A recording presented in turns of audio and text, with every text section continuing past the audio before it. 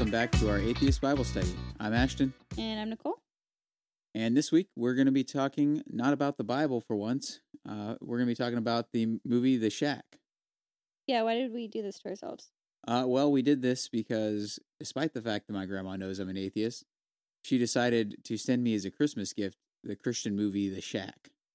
And here we are. We had originally planned to do a whole episode on the origins of Christmas and all the cool pagan stuff that gets tied into some of the religious stuff like the Christmas tree and stockings and all that. But it turned out to be a bigger project than we thought it would be. And this was some low-hanging fruit, so we went for it. Yeah, we're going to hold that one off because we really want to make sure we do that one justice. There's a lot there to look into.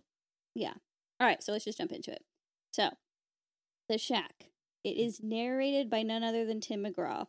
And he starts explaining to us that this man thinks that he has spent an entire weekend with God in a shack. So right from the jump, just pretty, putting all the cards on the table. Yeah. Christian movies.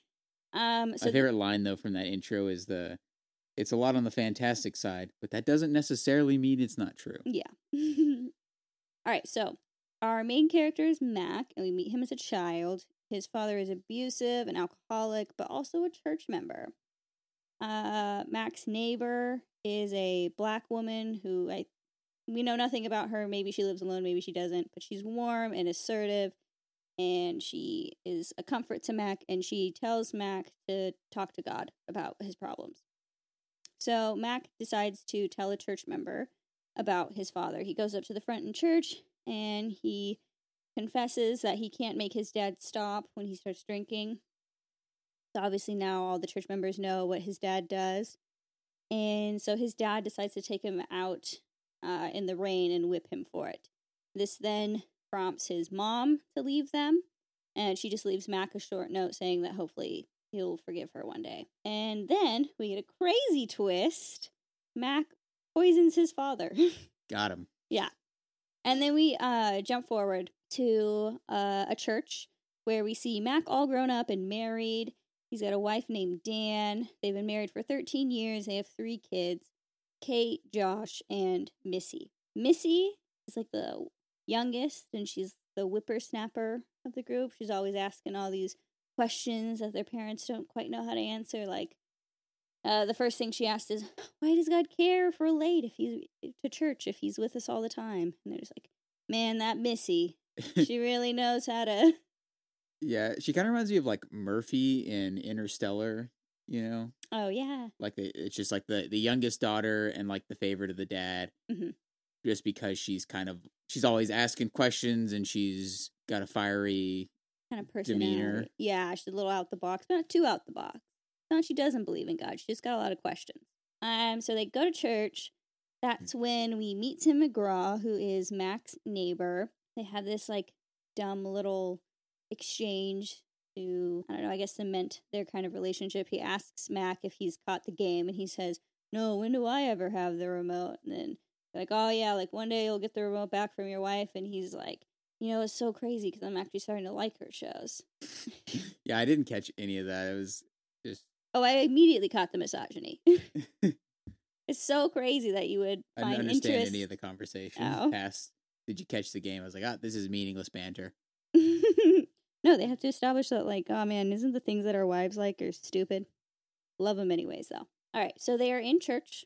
Not a person of color in sight. It is a completely all-white church. That is important for later. Not in the plotline, just in my commentary. Then Tim McGraw starts talking more about the family. He says that Mac doesn't have a deep relationship with God like Dan does. Dan is so close to God, she actually calls God Papa, which Mac thinks is a little too familiar for his taste. Wait, what's her name? I thought it was Nan. Oh, shit, I wrote Dan in the notes. It's Nan. Sorry, I kept calling Mac's wife Dan. I just so badly wanted her to be something not hetero in this movie. No, her name is Nan. After the scene in church, there's some mention of a great sadness. And then it flashes to the scene in wintertime, which is obviously a metaphor, because winter is like the dark time in your life. And we know something bad has happened because Mac is moping around, but we don't know what. I don't know, there's this whole scene where he's trying to shovel his driveway, but The main point is he turns around and his mailbox is suddenly open and there's a note in it addressed to him. There's no stamp or anything, and there's no footprints that show that somebody like walked up and put it in there. And the note just simply says, "Meet me at the shack," and it's signed Papa. So then after looking at the note, he falls on the ice and he hits his head, and then we get a flashback. And this is like the dark thing that happened. That is why Mac is so mopey right now. So he takes the kids out on a camping trip that his wife is not on. So they stop at a waterfall so Mac can tell Missy the story of the Indian princess.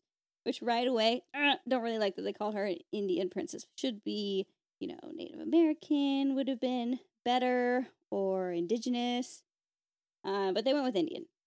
Yep. And basically the story of the Indian Native American princess is that there is a bad sickness in the village, and the Great Spirit tells the princess that in order for the sickness to go away, she has to give her life. Well, they don't tell her this, they tell her father, but she overhears. And he's like, I'm not going to do that, but she heard it, so she jumps off of the cliff and kills herself, and then the sickness goes away. And then her father is so sad, he prays to the spirit that he doesn't want the memory of his daughter to be forgotten, and so the waterfall is made. Yeah, apparently this is a real legend in some part of Oregon for a waterfall. It's hard to say in my mind whether it is truly Native American in origin or a legend that just came from somewhere else. Yeah. Then they make it to the campsite, and Mac and Missy are looking up at the stars, and she's again asking some more difficult questions about the story that he told. So she starts asking him, if the spirit and Papa or God are the same thing, and he just kind of gives some vague answer, like maybe, which I think is pretty common for some Christians to just say that other people's gods are their God, and they're all the same. Some people kind of like to. Yeah, that's one of the things about the Native American princess story that really bothered me, is this idea that Christians in general, and this movie kind of presented of, it's all our God, right? All these other pagan gods or whatever, right? It's really them trying to get closer to our God, the Christian God. Which isn't true at all, because their concept of, I don't even feel like they had like the concept of one God. They had other things to explain their ideologies, and it's completely different from ours. And we're not going to get into that, but I don't think it's the same. Yeah, and it just bothers me when Christians try to do this, and they try to see everything through a Christian lens and pull everyone in saying, "Oh, you're getting close." Us, right? Yeah, you're getting close, and it's this idea that these religions don't really stand alone. They're almost there. They don't quite have the power that Christianity does, and they do the same thing with Judaism as a religion, with this idea that it's just a precursor to Christianity, right? It's not a self-standing religion. Yeah. So she asks him then, well, then why is the spirit so mean? And he's like, why do you think they're mean? And she says, because, the princess had to die. And then she brings up the fact that, Jesus also had to die. And, she rightfully calls this mean that they had to die. Yeah. And then his oldest daughter, Kate, speaks up and says, she speaks up because Missy asks if the story of the princess is real, and his dad just goes like, well, maybe. And then Kate speaks up and goes, well, we know Jesus is real because it's in the Bible. Yeah, now this is one of those parts of this movie that I really like, because it feels like the movie is almost a little self-aware. Yeah. They're stumbling on the ways in which the religion and these ideas are just so profoundly illogical. And so basically, the whole conversation goes like this. Little Missy asks, is the Indian princess story real? Her dad says, sometimes real stories become legends. Like, yeah, maybe something like it happened and it became the legend that we know. And then his daughter says, well, Jesus isn't a legend. Jesus really did die for our sins. And then the dad kind of sits on it for a second, because it's clear that he struggles with that belief. And then he says, well, it's in the Bible, so it must be true. Right? It feels like they're making fun of that, but that's what they believe. Yeah, it's very clear to me that this movie, they intentionally thought out this is a movie made for people who are struggling with their faith. It's very clear why this was sent to us, because it is for people who have doubts or questions, and they are common doubts and questions, and they thought about those things, and they try to create arguments for each of them. And they didn't try very hard, it seems. No, they did not, and I don't... Yeah. All right, so then Missy asks an even better question. She says, will God ever ask me to jump? And he's like, no, of course not. God is never going to ask you to die. That actually ties into something later that I didn't really think about until now.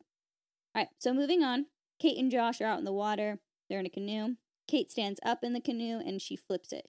So she's floating. They're both in life vests. She's floating outside the canoe. Josh is apparently stuck underneath the canoe, but he's in a life vest, but they're acting like he's in serious trouble. And for anybody who has seen El Dorado or the first pirate movie, we all know that there's air up at the top of the canoe when it flips over. Flipped a little raft on a lake or in the pool or something. Yeah, but they're acting like he's trapped under the water basically and is going to drown. So his dad jumps in the water, saves him. It seems like he has been under the water because they have to give him CPR, and it's this big whole thing. Everybody's attention is drawn to Josh. And in this time, Missy goes missing. So they can't find her anywhere. They show a couple of sequences of them looking for her. I don't know how long it's been, but the police are called right away, and they show up in, packs. There's a ton of cops out of nowhere for a little girl who's been missing for, 2 hours. Yeah, that was the thing I was thinking about, is, there's nowhere they're putting out that kind of resources to a kid missing a couple hours. Yeah, well, then we get a little more extra information, which is that there is a serial killer in the area.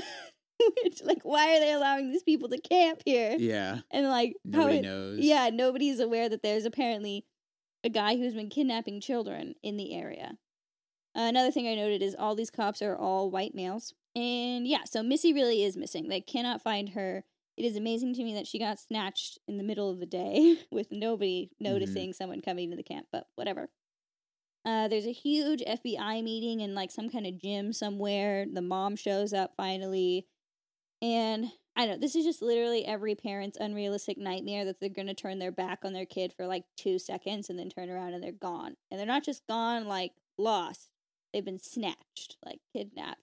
Yep. And it just kind of gets more horrible from there. So the FBI tells them that they might have a lead on where she is up in this shack. And I have no idea why they do this, but they take the dad with them. I don't know if that's a standard police protocol to take a relative to a murder scene, but this is what they do. Yeah. So Mac flies in the helicopter with them. They make to the shack.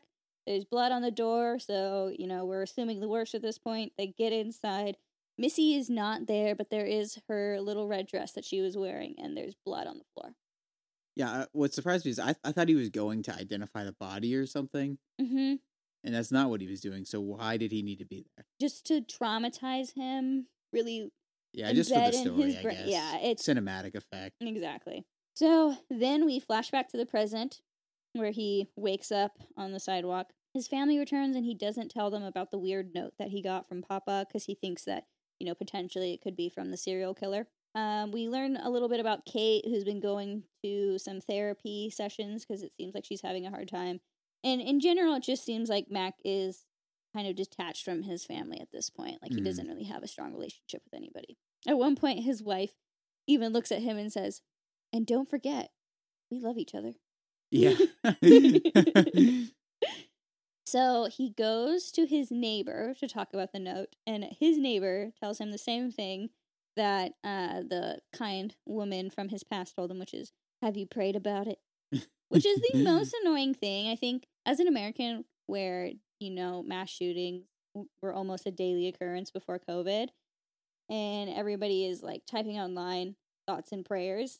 There's nothing more annoying than people asking you to pray about things to make things better. The only time where I think prayer is helpful to someone is if they're using it as, meditation. Especially in a situation where clearly nothing's going to change and get better in this situation. The only thing you could see prayer as is you working through something. So really his question is asking, hey, have you thought about it? Yeah. Yeah, that's all I've fucking done. I am dwelling on it, dude. all right, so then Mac makes up his mind. He's going to go to the shack, but he needs to borrow his neighbor's car. So he convinces his neighbor that his neighbor can come with him. He puts all this stuff together. There's a gun in the car in case it is the serial killer and not God. But this is all a ruse. Mac has no intention of bringing his neighbor with him. He just steals the car and goes. It's the perfect setup for this kind of Christian narrative of seeing God, where, his friend can't be with him. There can't be a witness there to all of this. Right? Yeah. There has to be a way that he can go and do this, and everybody has to take his testimony for it. It's just like Moses in Mount Sinai. Mm-hmm. Exactly. Nobody can come up to the mountain. Yeah. So on his drive there, he starts hearing voices in his head, like kind of like mini flashbacks almost, and he's not paying attention to the road, and he almost gets hit by this big red semi. And for me, if you're trying to convince me that God is real, maybe make the main character a little more stable, you know? Yeah. I'm more likely to believe if this guy's in perfectly sound mental condition that he saw God than I am to believe if he's just a dude really going through things and is apparently hearing things. Yeah. So he gets up to the shack. He sees the blood stains are still there. He just starts going like bananas and throwing stuff around. And he gets to this point where he's about to kill himself. And then all of a sudden, a deer shows up at the door and he stops. And he steps outside the shack and he hears someone coming. So he assumes that it's a serial killer. It's not. It's just a nice Middle Eastern man with some wood who invites him to a different shack. And he follows him. And all of a sudden, he steps out of all this like snow and everything's thawed and green and luscious and beautiful and basically a completely different season. So this man leads him up to this house. And it's a very nice cottagecore aesthetic. Everything is, it's an insulated shack, unlike the other one that he was in, where okay, wait, hold on. We have to talk about how fucked up it is that God invited him to the murder site. Absolutely demented. It is so twisted. Yeah, I was thinking that from the beginning. Yeah. Sorry, I just thought about that a lot and forgot to mention it. So he gets up to this very lovely cottage. And this part is so ridiculous. So God is played by his neighbor from his childhood. And I hate this part. So then the Middle Eastern man, it turns out to be Jesus, which, I guess bravo for getting the ethnicity closer and not casting Jared Leto as Jesus. Jared Leto? It seems the obvious choice to me. And then the Holy Spirit is played by, this one is weird because she is obviously an Asian woman, but I think that we as the audience are supposed to think of her as the Native American princess. Yeah, she has a Hindu name. Yeah. So it's again that pointing towards that, like all gods, all of these are actually just within the Christian religion. Yeah. Okay, so to summarize, God is a black woman, Jesus is a Middle Eastern man, and the Holy Spirit is an Asian woman. So up until this point, there have been no people of color until we get to our characters who are going to help our white male protagonist grow and get over his issues. Yeah. And this is what is known as the magical Negro trope. So, looking at the cover of this movie, I already knew this was going to be a thing. I did not. Was in The Help. Yeah. Another really bad movie. Yeah, which, yes, as far plays as into white race saviorism. goes. Yeah. I did not anticipate them to throw in other minority groups as magical beings to help the white male protagonist along on his journey. Yeah. Okay, so also going along with that though, as far as white savior and stuff like that, one of the producers of this movie is a guy named Gil Netter, who also was a producer of The Blind Side. Oh my god, fuck The Blind Side. Okay, so if you've never heard of the magical Negro trope, basically it's what I described, where it's a black character, but as you can see in this movie, it can also be other minority characters or even people of like lower classes. And they have no background to their story They just kind of show up out of nowhere, and the only thing that they do in the movie is to drive the plot forward for the main character. Right. But they don't have any development of their own. They just exist to help the protagonist. Yeah, and oftentimes they have some sort of disability or ailment, whether that be actual physical disability or it could just be social in nature, like racism or something like that. Right. So, the textbook example of this is in The Green Mile. We were looking at, like, refreshing ourselves on this on the Wikipedia page, and they mentioned Batman Begins, Morgan Freeman, because Morgan Freeman's character just gives him, weapons and shit, but we know nothing of his background. So the main issue with using this trope is it just kind of mystifies these minority characters without diving into things that actually affect them. Right. So at this point in the story, I am assuming that he did die. I thought that he really did go through with his suicide attempt of shooting himself, and this is him meeting, all the people in heaven. But he actually asks them if he's dead, and they say that no, he isn't. They ask, "Do you feel dead?" Yeah. Which I think is funny, because I would have answered that with, "I've never been dead before, I don't know." I don't know what being dead feels like. When Max shows up, he's clearly very angry at God because his youngest daughter just died in a horrific way. I mean, she was killed by a serial killer. Yeah. And so he's not very accepting of meeting God. And she says something like, when you only see pain, then you lose sight of God. This whole movie in a lot of ways is just kind of a list of the common arguments or things that atheists say and them trying to counter them.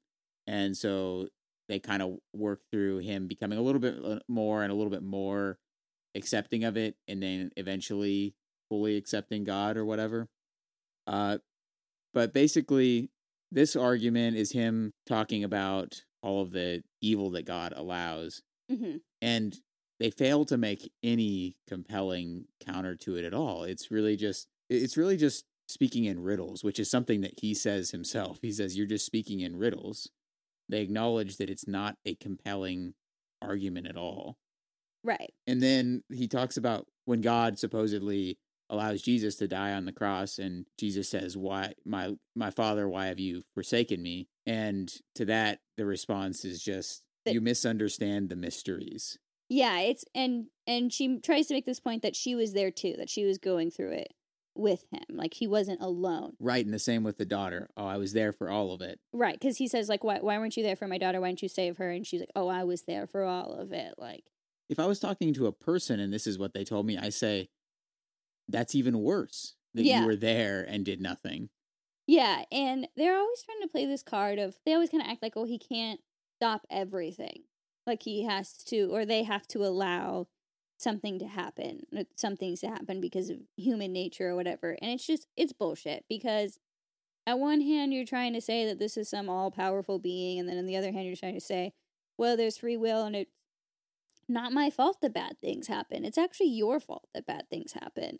Yeah, and we get to that more later, but here it's all just kind of riddles. And then also this idea that God is comforting these people the whole time, right? God is comforting her daughter the whole time. It's like, so you're telling me that she didn't suffer immensely? Because I think that's bullshit. Yeah. All right. So he yells at God, and then they have dinner. And then he goes out and he talks to Jesus. And when he gets back to his room, there's a Bible in the nightstand. Gideon's International. Little brand placement there. Mm-hmm. Aren't they the people who put Bibles in like almost every hotel? Yep, they're the ones. Yeah. To me, that just felt like, so clearly this is an organized group of people who do this. But in the movie, it's just like, when you find a Bible in your nightstand, that means something. Yeah. God put that there. There's not nope. this company that's distributing millions of Bibles everywhere with the goal of putting them in the face of people who are not Christians. Yeah. So then that night, he has a nightmare of his daughter being taken, and he wakes up the next morning. God is aware that he's had this nightmare. He says that she likes Neil Young. Then they have another argument. Sam, it's about punishment, and apparently God doesn't seem to think that they punish people. Yeah, and he asks the question, is there nobody that you're not especially fond of? Because she tells him that she's especially fond of him. Mm-hmm. And God says no. And to that I ask, what about the Canaanites? What about that Old Testament stuff? And yeah, What about the Sodomites? yeah, and Tell me. It's stupid because she says that your problem is that you don't believe that I'm good. Yeah. And they go down that whole path of basically says, if you believed that I was good, when all of this stuff happened, you would understand and interpret it as my goodness. Which is essentially is what the argument is. Yeah. If you just believed me to be good, then you could just interpret all of this with that perspective. Exactly. So it's like if you cheated on me and you told me, Nicole, if you just believe that I didn't cheat on you, then I didn't cheat on you. Yeah. Right? If you believe that. So it's just a lot. Anytime God has a comeback or a response to it, it is always some weird riddle that they try to make it seem like, see, point blank, so simple, like it's right there. And it's just like, no, these arguments are nonsense, and they're if you even want to call it an argument. Most of the time, she doesn't even acknowledge what he's angry about. Yeah. To me, it's any logical argument that I like to call proof by conviction. Mm-hmm. And it's where you just say something that sounds profound, Mm-hmm. but isn't, and you say it with a lot of conviction, like you really just strongly believe it. And because you believe it, they have to. Yeah. And that's kind of what the so-called God is doing. Yeah. And it's only compelling if you're a person who's already got a predisposition towards faith or piety. Yeah. The whole time, she's just always like smirking at him, just like, you don't understand. You know nothing. You don't know anything of my ways. So he gets mad and he tries to leave and tries to find his truck and just go home.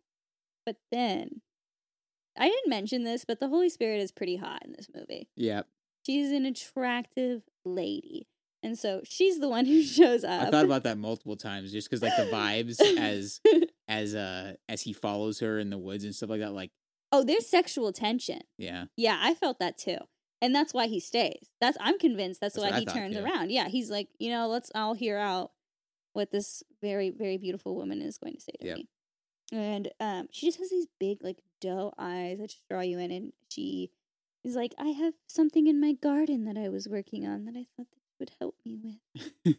Anyways, the point is that it's very obvious that when he gets back home, he will be thinking of the Holy Spirit when he's fucking his wife. As you should be.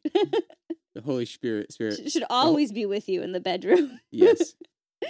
Oh my gosh. All right, so she takes him into this garden and she starts making him doubt if he really knows what good and evil is. So she asks him, have you ever changed your mind about anything? Have you ever thought something was good and then changed your mind and thought it was bad? And then she starts planting the seed of like, maybe you don't know what's good and evil. Maybe only God knows what's good and evil. And you shouldn't, worry your mortal little head about what's good and what's bad. And the thing about that is the idea of good and evil is subjective to begin with. And I don't think most people walk around going, that's good, that's evil, that's good, that's evil. Like, I'm sure most adults recognize that everything is either neither of those things or a combination of those things. Yeah. Like, nothing is so simple as, like, good, evil. Right. And this is a classic Christian argument from no universal moral rule. Mm-hmm. If you don't have a religion, then you don't have a universal moral rule, which is maybe a case for religion, but it's not a case for the truth of religion. And it ignores the fact that there are many, many things that are universally understood in terms of morality, right? There's no culture in all of the world, and there are almost no people who would try to say that murder is moral. Right.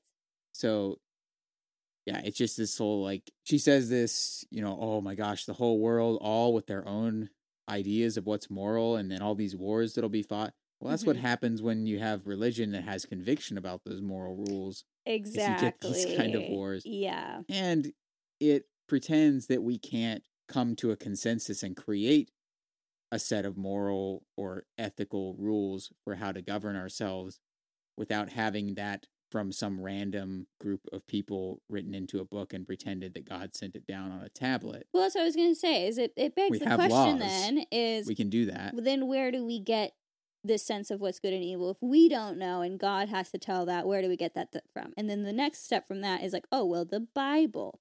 But if we look at the fucking Bible, like it's just full of things that most people would agree are terrible and not the right decision to make. Like there's some good things in there, yes, but there's a lot in there that has caused a lot of problems in our society today. Right. And then it's just, oh, you need to interpret it right and read the right things out of the Bible. Right. And then we're back to square one where we all have our different interpretations of the Bible. Exactly. So then the next part, he starts hanging out with Jesus again. Jesus lets him borrow a boat. He goes out onto the lake. And this weird thing starts happening where the lake turns like black and his boat starts sinking and cracking. And he's panicking and he thinks he's going to like drown. And then Jesus shows up again and he's like, no, you need to look at me. You need to focus on me. Like, this is all in your head. It's not really happening. If you just, like, look at me, then everything's going to be fine. So he focuses on Jesus, and then his boat is fine. Which is not how tragedies work. Nope. If something bad is happening in my life, like if I am literally on a sinking boat, I can't just focus on Jesus, and then my boat's going to get fixed. And then, of course, they use this as an opportunity for Jesus to walk on water, and for him to walk on water with Jesus. And this part is strange because Jesus is wearing shoes. I knew you were going to talk about this. I can't get it out of my head. Jesus is wearing his shoes. But for some reason, Mac feels the need to take off his shoes and socks to walk on the water. And then in turn, that gives us like so many shots of his feet, which is, you know, for a man's feet, they're not bad, but so many shots of just like underneath, Bottom as of if his you're feet. underneath the water looking up at his feet.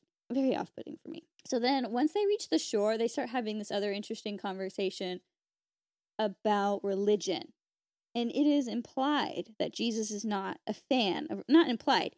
Jesus says himself. Jesus basically makes a statement that seems to suggest he supports spirituality, not religion. Yes, okay. Which is a thing that is on. popular right now. There is something in there, though, where he says something like, do I look like I support religion or something like, or do I look like I'm Christian?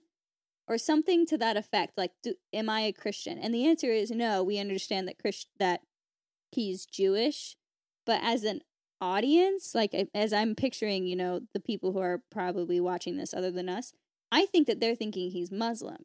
I didn't think about that. All right, so then things get weird again. Jesus points Mac towards a cave that he walks into, and this is where he meets Wisdom. And Wisdom, again, has a lot of very confusing... This feels like polytheism to me. So many gods to keep track of. Wisdom has a lot of weird and interesting things to say about Mac judging people. So kind of comes back to the conversation of, you aren't the person to decide what's good and evil. And she starts asking, do you judge, this person for hitting their wife or hitting their children? Like, do you judge that child? And he says, no, of course I don't judge that child. And then she's like, aha, like, that was your dad. He was abused by his father, and that's why he hit you. Yeah. And then she just says something like, so would we just keep going back and back and back? And then he's just like, well, yeah. And then she's like, and then we would get to Adam, who started all of this. And the thing that is immediately obvious to me is Mac doesn't hit his children. Yeah. His father abused him, and he does not lay hands on his children in that way. So they keep going down this thing where now he says he blames God, and then Wisdom asks him to sort of take the place of God and say, one of your children will be condemned to hell while the other will go to heaven. Yes. And puts him in that situation, and he can't do it, and then he wants to sacrifice himself instead, blah, blah, blah. And then she's like, now you know why Jesus did it, kind of thing. But first off, that is the stupidest shit, because both of his children are relatively innocent. She just gives him this impossible scenario where she's like, send one of your kids to heaven and send one of them to hell. And he's like, I can't do it because it's not fair. And it's like, yeah, no shit, it's not fair. Like, I don't know why she's asking him to do that in the first place. Yeah, well, the whole thing is bizarre because, so it actually seems to be a universalist argument. It's like they're implying that everybody goes to heaven and God judges no one, which is not a Christian belief at all, Mm-hmm. and has gotten criticized in this movie by Christians. It's seen as heresy. Yeah. There have been, I found some articles where some were commenting on it, and they don't like it at all because that's not what Christians believe. They don't believe everybody goes to heaven. Right. If you hit your children or whatever, then yeah, you go to hell. Just like what Mac thinks. And that's kind of what Jesus was doing, it seemed like, when he was talking about he's not really a religion guy. It seemed like he was kind of saying, like, I'm a spiritual guy, which is what a lot of millennials and Gen Zers who still kind of like Christianity are kind of doing these days. Right. So that was strange. And also, again, they've been kind of just addressing these sort of atheist comments on things. And no atheist argues that here's why God can't be real because, God doesn't condemn enough people to hell, because no one knows who God's condemning to hell. And that's not the atheist argument. The atheist argument is that God should be preventing these things from happening at all, which isn't what they were addressing in that whole little skit. Yeah. It seems like this movie's argument is that people are complicated and they can do evil things, but they're still worthy of love and of life. Well, you don't need to be Christian to believe that. Yeah. Lots of humanist people believe that. And generally, I would be on board with believing that. That doesn't mean that I need a God to do it. Yeah. In fact, it works better without the idea of a God, because if there is an all-powerful God, they can prevent these things. Exactly. And it's a lot easier to understand complicated human nature if it's the messy consequences of biology rather than the pure design of an all-knowing God. Yeah. One other weird thing about this scene is, so Mac starts arguing with Wisdom again about this and talking about God. And the whole time, they just completely switch her pronouns. And then they start using he pronouns for God.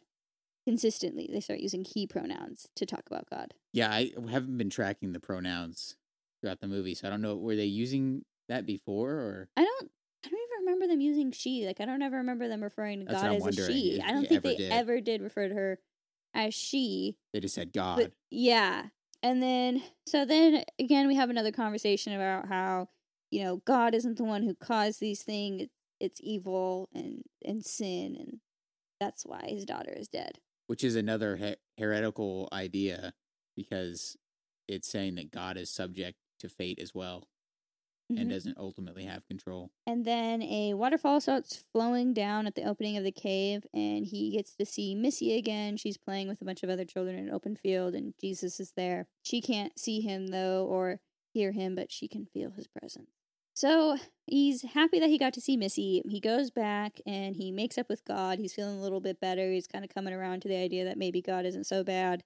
Then next we get this scene where the Holy Spirit, Jesus, and God take him out to a field, and they say that they're going to show him what they see.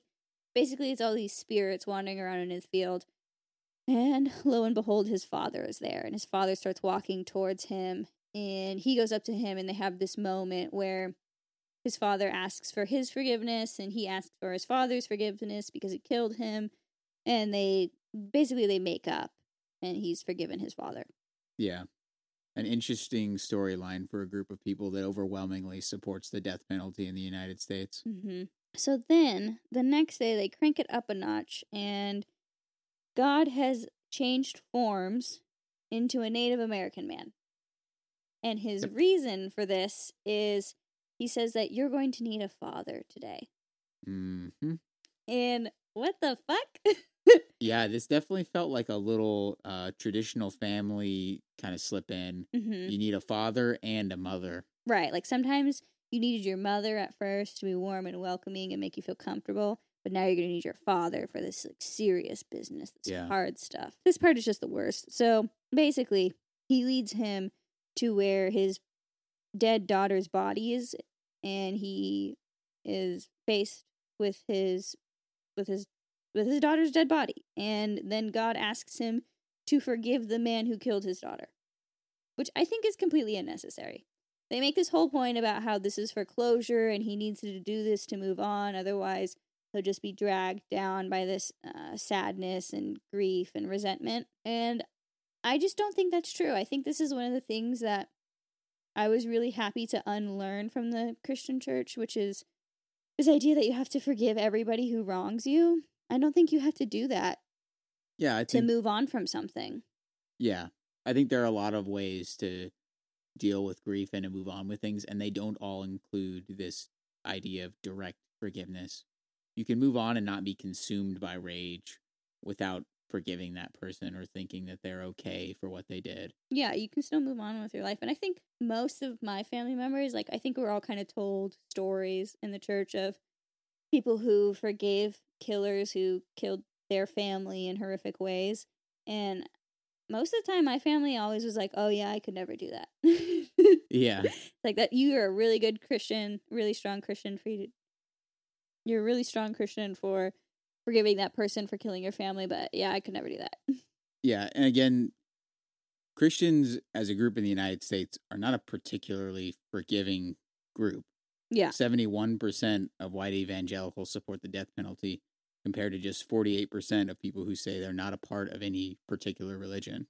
But yeah, you aren't required to forgive anybody. You can thank people for apologizing, but you don't have to forgive anybody. Then he has to carry his dead daughter all the way back to the shack where they put her in this box that Jesus made and they bury her. Then the Holy Spirit pours his tears over and this tree comes out of it, and it's this big kind of, I guess, healing moment for our Mac. And then they get back to the shack, and God makes him this very strange offer where he can either stay and live with them, and then he'll get to see Missy that night, or he can go back to his family. Which is weird because then that makes me think, like, you're going to kill him?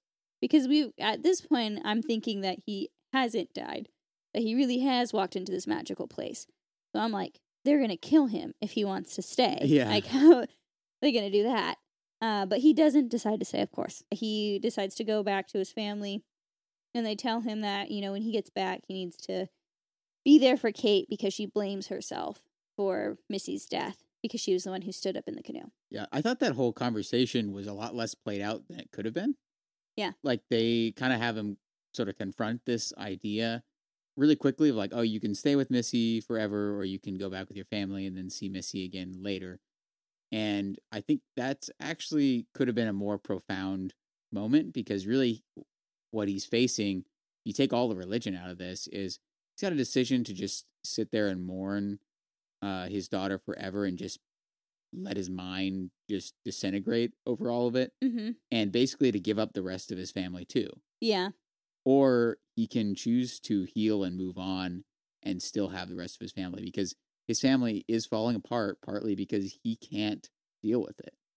Yeah. And that was, like, I felt like really obvious in the beginning. It didn't seem like Mac's issue was a lack of God in his life. It seemed like he just wasn't communicating with his family, and he was separating and distancing himself from all of them. Yeah. All right, so then he wakes up on the floor of the shack where he, you know, before had the gun to his head. He gets back in the car that he drove there in, and he drives back. And on the way back, he gets hit by that same red semi that we saw in the beginning. So then he wakes up in a coma in the hospital, and we find out he never went to the shack to begin with. Nope. He got hit by that red semi, and he's been in a coma the whole weekend. Yep. But he still thinks that it happens. He's a believer now. Yeah.